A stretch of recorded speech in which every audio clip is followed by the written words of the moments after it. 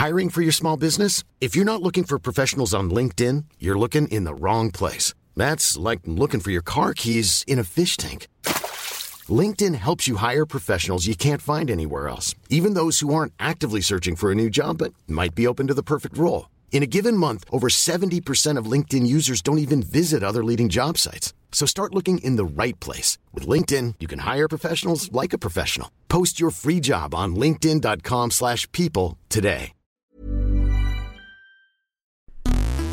You're listening to Text Message, the UK-focused technology podcast with me, Nate Langson. And me, Ian Morris. And if you're one of our Patreon supporters, this is your extended ad-free version of the show. And thank you to all our patrons who are supporting us directly for just the price of a cup of coffee, or, as I discovered this morning, 750 grams of Tesco brand sardine and tomato paste. You can join them and get access to our full-length ad-free show, listen and chat with us as we record live, and get our Patreon exclusive show, Extra Message. Find out more at patreon.com/UK Tech. It's been a rain-soaked week, but I hope your garden sheds are now slippery and pliant to support this year's crop of garden snails. One man who was born slippery and pliant and remained so for 40 years is Ian Morris. Sir, how are you this week? Well, both slippery and pliant, it seems. I knew that. I've known that for years. Decided to slap my buttocks at Facebook. Go on. Well, I said on Twitter that the WhatsApp terms and conditions have come in, haven't they now? So you have to accept, or they're going to start taking away access. Like, first of all, you won't be able to see your contacts list and stuff like that. And they posted this kind of sort of smug tweet, you know, like, let's get on with this kind of thing. I'm going to have some coffee and start taking WhatsApp away from people who don't want Facebook spying on every aspect of their life. So I said I would drink a nice coffee of my own when the Facebook empire falls, and then I would expose my buttocks, and then I would slap my exposed buttocks and then I would scream, "I reject your terms and conditions." Well, that will be an aural delight, won't it? Being with the aforementioned slipperiness and the buttock slappage and the screaming. Excellent. Well, we should probably talk about some technology, but are you sure? Thanks for that very, very interesting introduction, unscripted and unplanned, as it was in its latter part. The BBC was amongst the many, many outlets that covered the publication of the government's draft of the Online Safety Bill, which, per the Beeb story, means social media firms will have to remove harmful content quickly or potentially face multi-billion-pound fines under new legislation. The bill was announced in the Queen's speech and comes with a promise of protecting debate and, in particular, safeguarding children. Critics say the draft plans suggest the bill will result in censorship, and proposed fines aren't actually threatening enough. Now, it covers a huge amount of detail. I downloaded the PDF version, which I counted, it runs to almost 150 pages. There's another 123 pages of notes not included in that number. And of those 150 pages, it's 60,000 words. That's the same length as the 19th century equine classic Black Beauty, as Google told me. Or perhaps the fraction more appropriate Brave New World, the dystopian sci-fi novel from Aldous Huxley. However, unlike that book, this draft doesn't reference artificial wombs or childhood indoctrination programs, but does put a huge emphasis on state-level intervention of content that could be damaging to future generations. So there is a tangential similarity there, I think. The bill wants to tackle as well terrorism content, disinformation on social media, online racist abuse, and pornography, plus scams such as romance fraud and fake investment opportunities. The former of those latter two we did discuss in detail actually back in I think February. The romance fraud in particular, got some great feedback from that too. So in a nutshell, this draft bill, which is now subject to MP debate and will later be ratified as an act such as is appropriate, proposes the legislative framework for keeping social media and internet companies accountable for removing the content, like that mentioned above, from their platforms, and doing so quickly. It will put Ofcom in charge of managing this and handling user appeals. And it will also entrust Ofcom to develop the codes of practice by which the internet companies that are kind of go without saying, you all know who the likely candidates are here, will have to abide by. We don't have any of those yet. However, what we do know is that Ofcom will be able to issue fines of up to £18 million, not very much money there, or 10% of global turnover. Now, that's the one where the billions potentially come in. And whichever is highest is what the government, or at least what this draft bill says will be used. And that's obviously if firms fail to comply with the new rules as proposed. Ofcom will also have the power to block access to websites in the UK. Now, the BBC also noted that the largest and most popular social media sites, they're the ones classed as Category 1 services, in case you ever hear that term in future, will also need to state explicitly in their terms and conditions how they will address these so-called legal harms. Now, I went through this painfully dense bill. There are some other nuggets that I've not seen talked about elsewhere so much, such as penalties for not paying a fee if you're given one. So if you get given a bill and you don't pay it, they'll send the virtual bailiffs in, basically. And also, there can be a temporary service restriction put on companies if Ofcom deems that it isn't dealing with a problem that has significant potential harm quickly enough, though Ofcom would need to apply to a court for some of these actions.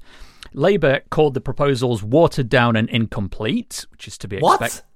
Yeah, and said the new rules would do very little to ensure children are safe online. Now, I'd add to that this bill, in its current form, says far more about what powers Ofcom will be given, and much less about sort of how it expects Ofcom to actually go about doing what it wants, and a lot of that will come in time. So we can't really talk about that from a particularly informed standpoint just yet. What does look promising, though, to you and me, Ian, as journalists, is that news content, as it appears on a publisher's website, wouldn't be covered really by this bill, but comments shared around our content on social media would. And a lot of the questions around the online harms bill have basically been how will censorship be prevented and taking down of legitimate debate, even if it is perhaps more extreme in its leaning. And another thing that I saw in the bill is that it recognises citizen journalists in addition to professional journalists at established media outlets. And I think the term citizen journalist is insanely vague, given that it will exempt a lot of people potentially from being subject to whatever rules and restrictions are put in place in terms of like their ability or not to say, hey, you took down my incredibly racist, hateful piece of comment, but I'm a citizen journalist and therefore that's against the code. So I think something along those lines needs tightening up. And elsewhere, the bill is much as you would expect. It's very, very dense, very hard to read, makes nobody happy, and no one seems to agree that this will fix any of the underlying problems, which is that big tech can't really be held to account and lies outside of the jurisdiction of the people imposing the bills upon it. That's where I got to in terms of my dissection. I wouldn't say that they lie outside. I mean, so the thing that I do think is good is that I think it's, with particular reference to social media, I think it's quite a good idea that the government or the regulator is able to say Facebook or Twitter, actually this particular post or whatever is either factually incorrect or a danger, and we're going to block it. You either get rid of it or we're going to block it. But either way, it's going. And I can kind of say, I mean, I think social media companies represent a very different, and I suppose online in general does represent a real challenge to government, because never before has there been something global. So it would be relatively easy to regulate British television or British radio or British newspapers. And if I can just interject, and I think in those instances, Ofcom would be could be an effective body to execute that. Sure, yeah, that is absolutely. their remit historically for decades. Yeah, and I mean, you might argue that Ofcom's not very good at what it does. I personally have had my challenges with it in the past, but yes, it's probably better that it goes to an organisation that has experience. But but so online presents a real challenge. But these companies want to operate in the UK, and therefore I think we might have to accept the fact that the internet as a global thing is going to change, and that not every country will allow companies to act the way they do. And that could be quite important. For example, Germany this week said absolutely not to Facebook's decision on WhatsApp, and said that the terms and conditions weren't acceptable. That might spread to the EU. Obviously, that won't affect the UK, although the UK might opt to follow that path as well. Mm-hmm. So we should, and I do think it's right that we're given control. I think if the Americans want to say yes to Facebook tracking WhatsApp messages in any way they want, I mean, obviously they can't see the content. We all know that, but I think it's not. There's nothing to stop Facebook from operating differently in every country in the world, and I think that maybe there should be some focus on that, saying actually, look, as global as this is, it's great that you can connect with people all over the world, but that's going to have to come with some restrictions based on local sensitivities.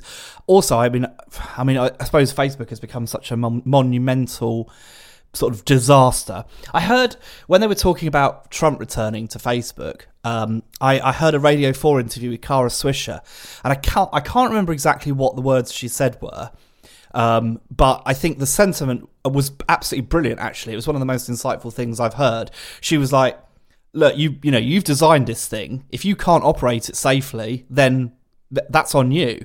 Kind of, the regulation needs to be around making sure that Facebook can take action, even if it says it can't. And if it can't take action, then something needs to be done about it. Let's just remember that although you're picking out Facebook there, and much as I'm not a huge fan of Facebook, Facebook is only one company involved in this, and Facebook has done things that allow it to be held to account. For example, with the oversight board, we saw it weigh in. You can have your opinion on it, and many people do, and certainly I do, but this is going to apply to a hell of a lot more than just Facebook. This is going to apply to basically every social media company that operates in Britain, and could trickle down, as we've noted earlier, to citizen journalists, and in ways that no regulator really has ever said, this is the best way of doing this. There's no precedent set, really, I don't think, in a democracy for what is the most effective way to do this, and to do it quickly. And the word quickly appears a lot of times in this document.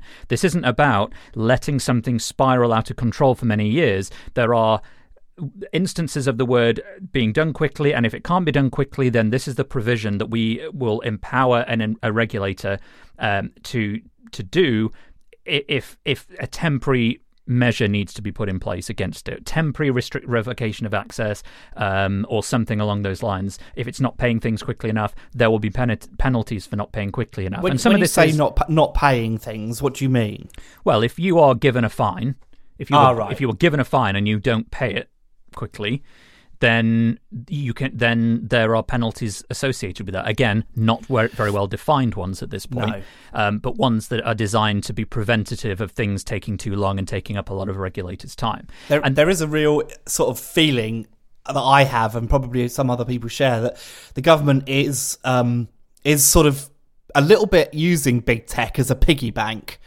That there is definitely a sort of sense that some fines might be, I don't know. It's an easy way to generate revenue, isn't it? If you're fining very wealthy social media companies or big tech. This has been the argument for a long time, though, that a lot of Americans will probably have heard said, which is that Europe can't innovate its own giant tech companies, so instead it will tax the very successful American ones that have done a better job than we have. And I do believe that there is some truth in that is certainly how it appears. But I don't think that's what these bills are designed to do, because the idea is that those fines are never needed. The idea, at least with bills like this, is we need to show that we're accountable. But that's not going to be the case, though, is it? They're going to be fines. I think, the only thing that we have that we can compare to this as an analog is GDPR. And we have seen GDPR hand out some very big fines, some historically... Yeah, not to my satisfaction, though. No, and not probably to many people's satisfaction. And they get appealed, and some of them get overturned. We talked about a fine the Facebook got, I think, recently that it had a successful appeal on, although I don't believe that was GDPR. But the fact is that these things can run and run and run. And a lot of it comes down to, how bullish is the group in charge of policing them. And certainly for Europe, they are pretty heavy-handed in some of this stuff. Ofcom, much less so, I feel, and I wonder whether it is the right body to be giving this much potential power to. And I honestly have an opinion on it. I don't know, but my guess is that... I think we'll have to just wait and see with that. I mean, Ofcom has been quite ineffective, I think, at times, and I also... I'm trying to think of some of the classic examples of things where Ofcom was sort of quite wet. I mean, it was always very wet around... there were numerous broadband issues that Ofcom never really did anything about. Advertising something as unlimited, but with limits. Yeah, unlimited, like but with a fair usage policy. Well, it's not unlimited then, is it? Well, no. And failing to really sort of crack down on security problems. Talk did eventually get a massive fine, didn't it? But it wasn't the first time it had violated security and had problems, as far as I can remember. It's all sort of a bit lost to the mists of time now, but I know that Ofcom is not the most effective regulator, and there have certainly been things that I've felt over the years. I'll give you one example, actually. I think Ofcom should say to Virgin Media, you must allow customers to use their own routers on your network, because I think it seems like a perfectly reasonable thing to do. Like, it shouldn't be mandatory, but if you as a customer wish to connect a third-party piece of hardware to your network to use the broadband that is more effective at doing what it does than Virgin's and more secure, why shouldn't you be allowed to do that? I'm reminded of Cable Card in America. Cable Card was a system that enabled you to take a cable TV signal and legally and legitimately, with a subscription, decode it on a computer. And it enabled all sorts of things like Windows Home Theatre, whatever it was called. You just put a cable card on your computer, plugged in the cable feed, and then you could sort of watch and record shows. It was mandated by the FCC, and I always felt like that should be something that happened here. And we've all got those sockets on the back of our TVs that have slots for conditional access modules, but Sky, Virgin never allowed them to be produced for this market. And I think that was one example of something where Ofcom was not acting in the best interest of consumers, but was allowing these companies to just do what they want without any sort of implications whatsoever. That is wildly off topic, but it is a good example of one of my particular feelings that Ofcom's never been strong on. I think... Well, I was going to say that because we've now, moved to talking about broadband, it's a sign that we've exhausted our opinions on this topic. Well, but actually, but you've circled it back nicely, which is that that's an example of something that, in your opinion, Ofcom should have done more to do and didn't. But I would say that the pressure, the impetus, the societal impact, and the fact that this affects so many people and has a bill being drafted like this one shows that this is far more serious. Basically, this isn't about anti-competition laws. What I'm concerned about here is that they're going very much down the route of and this is a wild example, but I'm not meaning it literally. They're going down the Chinese route of the government has the opportunity to say, actually, we don't want this particular content, and then suddenly, you've got Facebook blackouts and stuff like that. Now, I don't. As much as I dislike Facebook, as much as I think that there's a lot of garbage on Twitter and I'd like to see it gone, actually, I think having open access to information, even if you don't necessarily agree with it, is I would say it's troubling to get rid of it. Now, that isn't the same as political organisations spending a lot of money to influence people's opinions. And, there are two aspects of it. aren't there? There's the sharing of information amongst peers, some of which could be harmful, but ultimately, is it right to say that people don't have the opportunity to share what they want unless it's illegal? And then on the other hand, you've got the sort of the allowance that the press is allowed to do what it wants. Now, you're never going to get me or any other journalist saying that journalism should be regulated, but as you alluded to, how do you define what a journalist is, especially if you're lumping in citizen journalism? That's extremely concerning to me, because we've already seen that the British national press, the newspaper bit of it, isn't regulated sufficiently, has consistently refused regulation, managed to get the second part of Leveson cancelled so that there would never be any meaningful regulation of the British tabloid and broadsheet press in this country, still able to say pretty much what they want with impunity. They have to retract it sometimes, but we all know that doesn't work. There is that. I don't want the press to be censored, but at the same time, I think that the complete lack of regulation and the lack of real meaningful penalty is a huge problem in this country. I think the comparison to China for the quick blocking of content is an overstep, and I pulled up the draft of the bill that I was referring to earlier when I was writing this script, and all the instances of disconnects here and these interim service restriction orders all reference courts. Ofcom may apply to the court for an interim order under this section, blah, blah, blah, blah, blah, in relation to a regulated service where Ofcom considers, blah, blah, blah, blah, blah. And then later on, the court may make an interim service restriction order imposing requirements on a person in relation to a related service if the court is satisfied. And there's a bunch of clauses that it has to be satisfied. You know what, though? So very quickly, just doing what China does and saying we're going to add this website to a list, you can't access it, goodbye. It's not going to happen under this law. It's just not. Perhaps not. Okay, fair enough. But here's the thing. Why do we need another law, this bill? Why do we need that? Because they won't do it voluntarily. No, but that's not the point I'm making. The point is, we can already take you can already go to the High Court and request a blocking order. We know that because it happens all the time with torrent sites. So there is already a mechanism in place. Now, here is a question that neither of us is qualified to answer, but I'll leave it dangling as a question. And if you've ever read what David Allen Green writes on Twitter, I mean, I'm sure he wouldn't do it, but he'd be a fascinating guest to have on.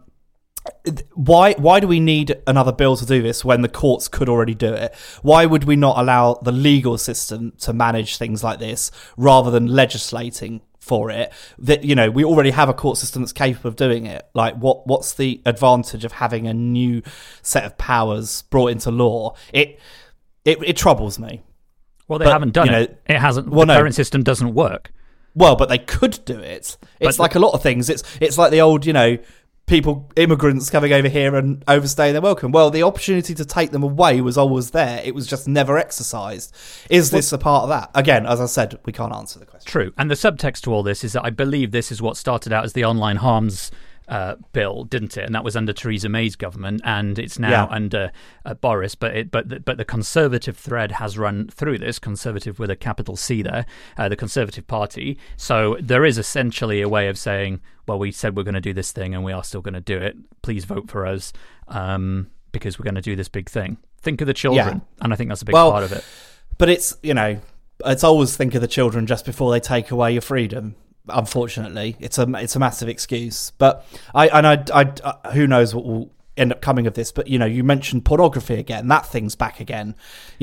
This presumably will lead into further debate about having age ID online for accessing adult content. Again, not working, doesn't work, can't work, is impossible to make work. Again, all of this, all bypassable presumably by VPNs. If you just don't want to access services in the UK, just VPN out to the US. Yes, and I did look up pornography in this document, and there are a lot of sections about it, but we haven't really got time to go into that on this instance. It is. I think you knew when you were putting this together that it was going to be an impossible task to get anywhere near it, but I'm sure it will come up piece by piece as the law develops, if it gets voted through, which of course it will. because who can stop it? Well, we now have to wait for it to go to debate. That is the next step in this. It goes to MPs to debate, and then it'll go back, and there'll be all the subsequent rewrites and bloody blah. So I don't expect this to come anytime soon. But we will keep our eye on it for you and hopefully break it down, much like an enzyme would, in the gut of the government's torso, or wherever that's going. But in the meantime, you can let us know your thoughts, feelings, or opinions on this by sending us an email to uktechshow@icloud.com. You're used to hearing the smooth, velvet sound of Nate's voice drizzled over your ears like a warm eardrum syrup, topped off with the freshly squeezed citrus tang of an Ian Morris opinion. Supporters of the show at patreon.com/UKTech enjoy second helpings every week. So pull up a chair, find your nearest spoon, and tuck into a sumptuous extra helping with no commitment. If you have any allergies, please inform a waiter.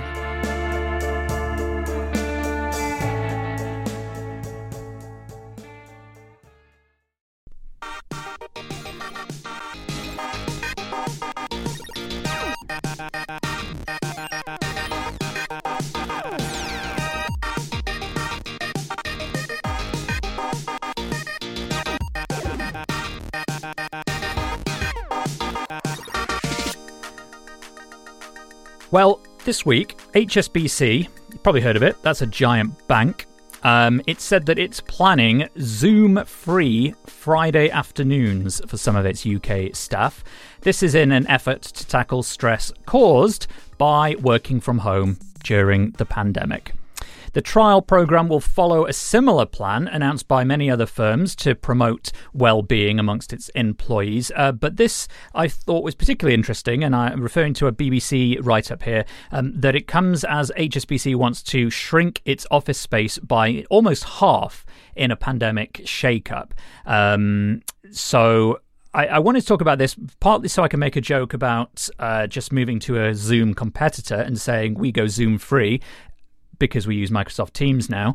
But with that very cheap shot out of the way, I'm otherwise massively in favour of this. And anyone who listened to the most recent Extra message will know that I talked quite extensively about a banning email scenario that was tested out that I was involved in recently. Patrons can listen to that now.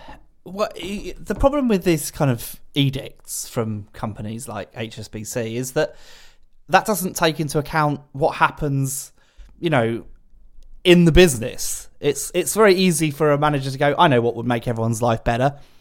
It would be no meetings on a Friday. Sure. But what happens if you have something that you need to deal with? And it's like you feel awkward about asking, so it gets left, maybe problems develop, things go wrong. I hate these kind of, people should understand the pressures that video meetings put on people, and apply them across the whole week. No census meetings is a much better rule than meat-free Fridays, I would say.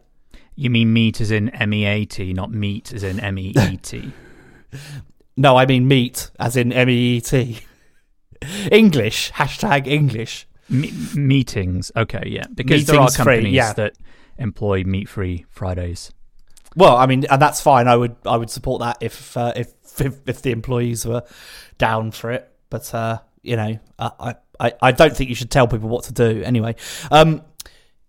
It's an interesting idea, but I think the problem happens in the other 4 days of the week as much as it does on Fridays. All that will happen is people will be smarter about calling each other up. Now, if you need to talk to somebody, you pick up the phone and give them a ring. That's what I found out when not sending emails for a week. It turns out you just think twice about whether you need to actually be in touch with anyone, and you pick up the phone or you send them an IB, an instant message or something. Yeah, and I mean, it's great. You'd be amazed. I was amazed. Well, and it doesn't make a meaningful difference, does it? No, it makes a huge difference. Massive. Yeah, I can see that. But what you've got to remember as well is that some people prefer to communicate electronically. Now, I'm certainly in this category. I'm much more comfortable typing things than I am having, conversations with people. I know that's a ridiculous thing for a podcaster to say, but I'd take an email over a phone call anytime. For one thing, my memory's not good enough to remember the content of a phone call. So having an email means I can refer back to it.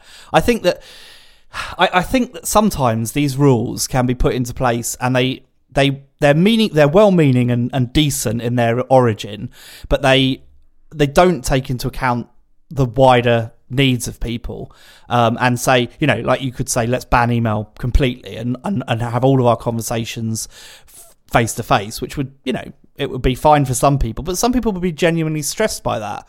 And like me, I've much better chance of remembering to do your job for you if you email me about it, because then I can see it in my inbox.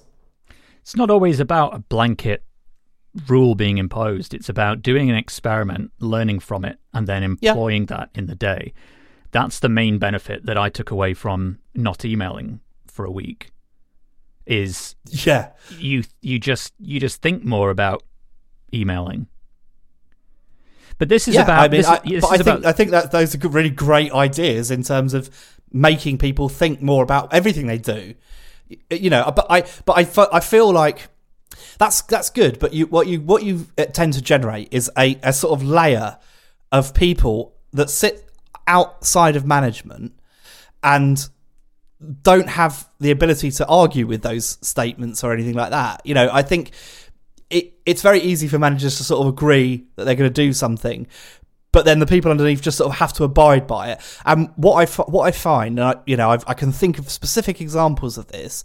It's like people just do what they're told a lot of the time because that's come from above. But what you find is that people aren't doing things the most effective way, or they're doing them in a way that doesn't make any logical sense, but they're not empowered to think about things. So whilst I think this is a perfectly good idea, I think the message should be, we've noticed that there are way too many video meetings going on, or there are way too many long video meetings. Here's what we want to do to sort of make it easier for you to cut down the number of meetings you have, or whatever. I've seen too much of it to really be behind it, because I just know that people do what they're told. People are compliant, and that might be stressing them out. Or they might be wasting energy doing things that don't need to be done, or directing their energy in the wrong direction. In our chat, listening live, Kate says, if people learn to write emails properly instead of waffling and not actually writing what they want or mean, there wouldn't be a problem with these emails, and the same goes for meetings. I am absolutely fatally bad at emails, in that I refuse to dance around with chatter. If you get an email from me at work, it will almost certainly not start with "Hi, how are you doing?" Yeah, it would just be literally the content of the topic and nothing more. And I think some people see that, and this is a really good example. Like, that works for me, and because I don't need the chitter chatter in email. Like, it's obviously it's different every time. Like, some people you might have chitter chatter with, but I'm just like, I know what they're asking in the email, and I just reply to that. And I think that, but that could be perceived as being quite rude and sort of aloof. And you have to be, conscious of these kind of things, because that's how you're perceived in the business.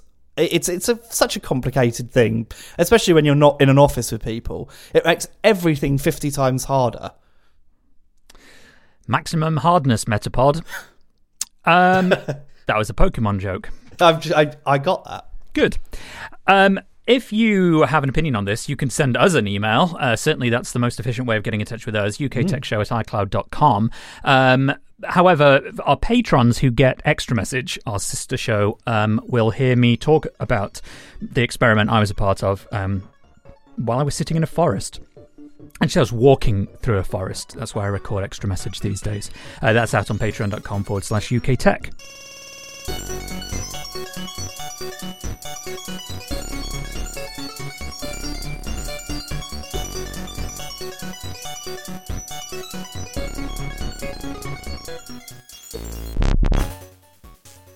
Let's dive into some feedback. I had a couple of things I wanted to mention.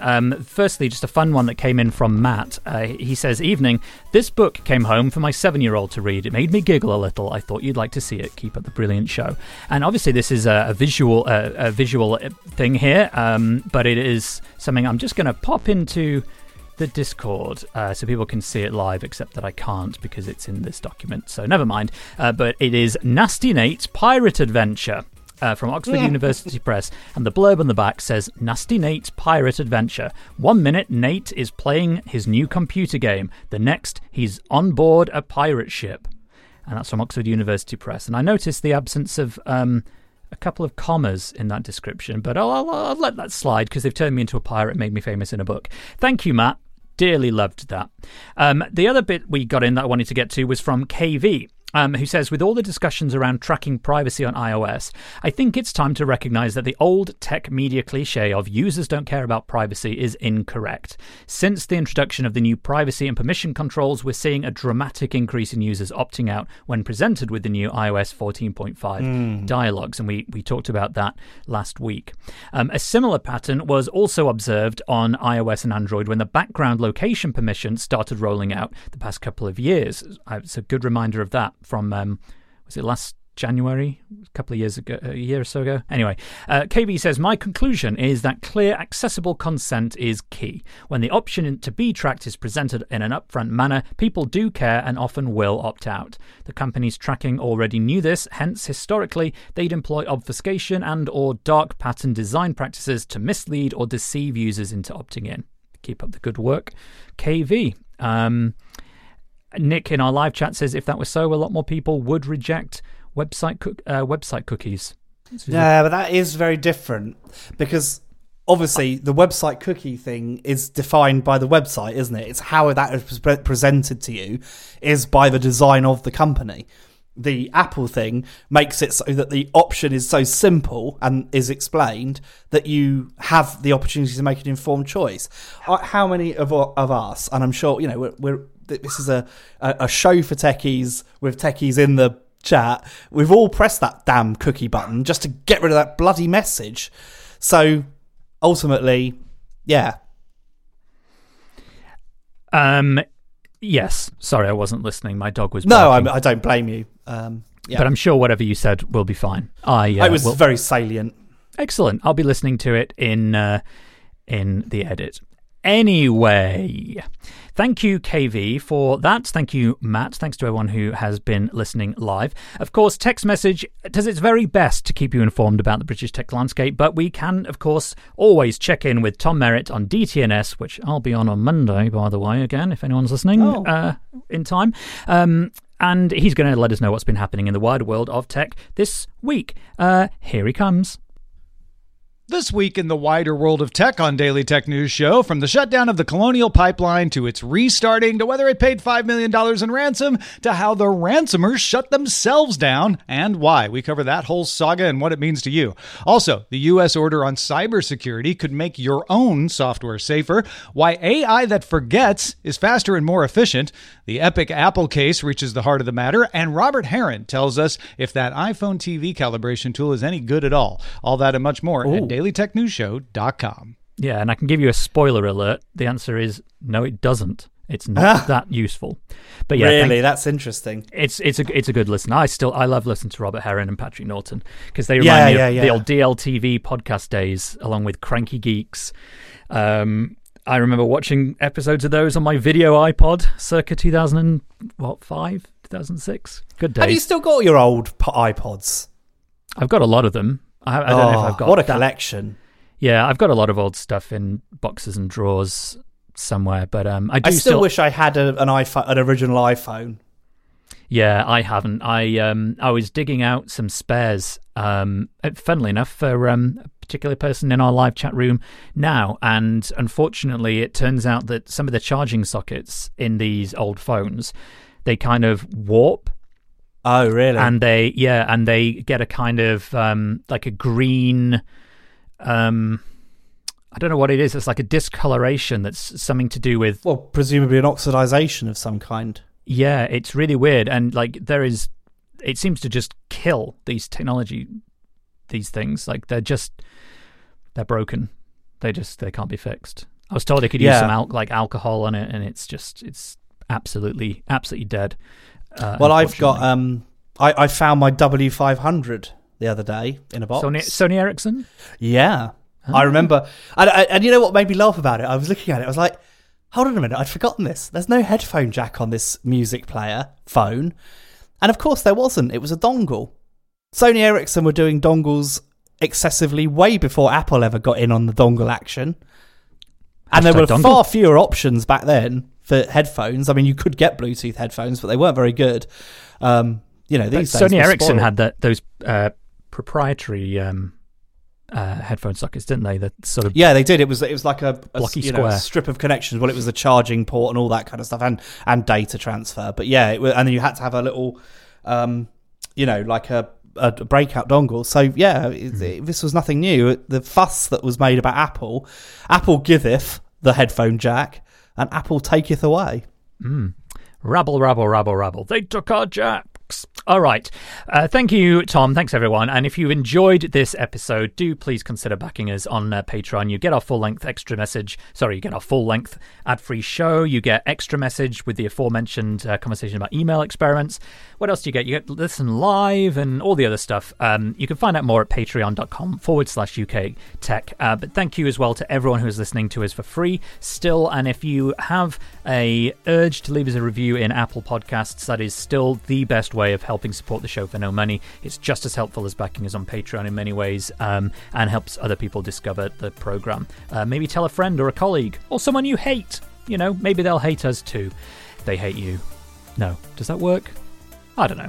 Whatever. I'm hungry. It's tiring doing a podcast. Cheerio, everybody. Thanks, Ian. Stay pliant. Bye. Stay slippery. Will do. Planning for your next trip? Elevate your travel style with Quince. Quince has all the jet-setting essentials you'll want for your next getaway, like European linen, premium luggage options, buttery soft Italian leather bags, and so much more. And is all priced at 50 to 80% less than similar brands. Plus, Quince only works with factories that use safe and ethical manufacturing practices. Pack your bags with high-quality essentials you'll be wearing for vacations to come with Quince. Go to quince.com/pack for free shipping and 365-day returns.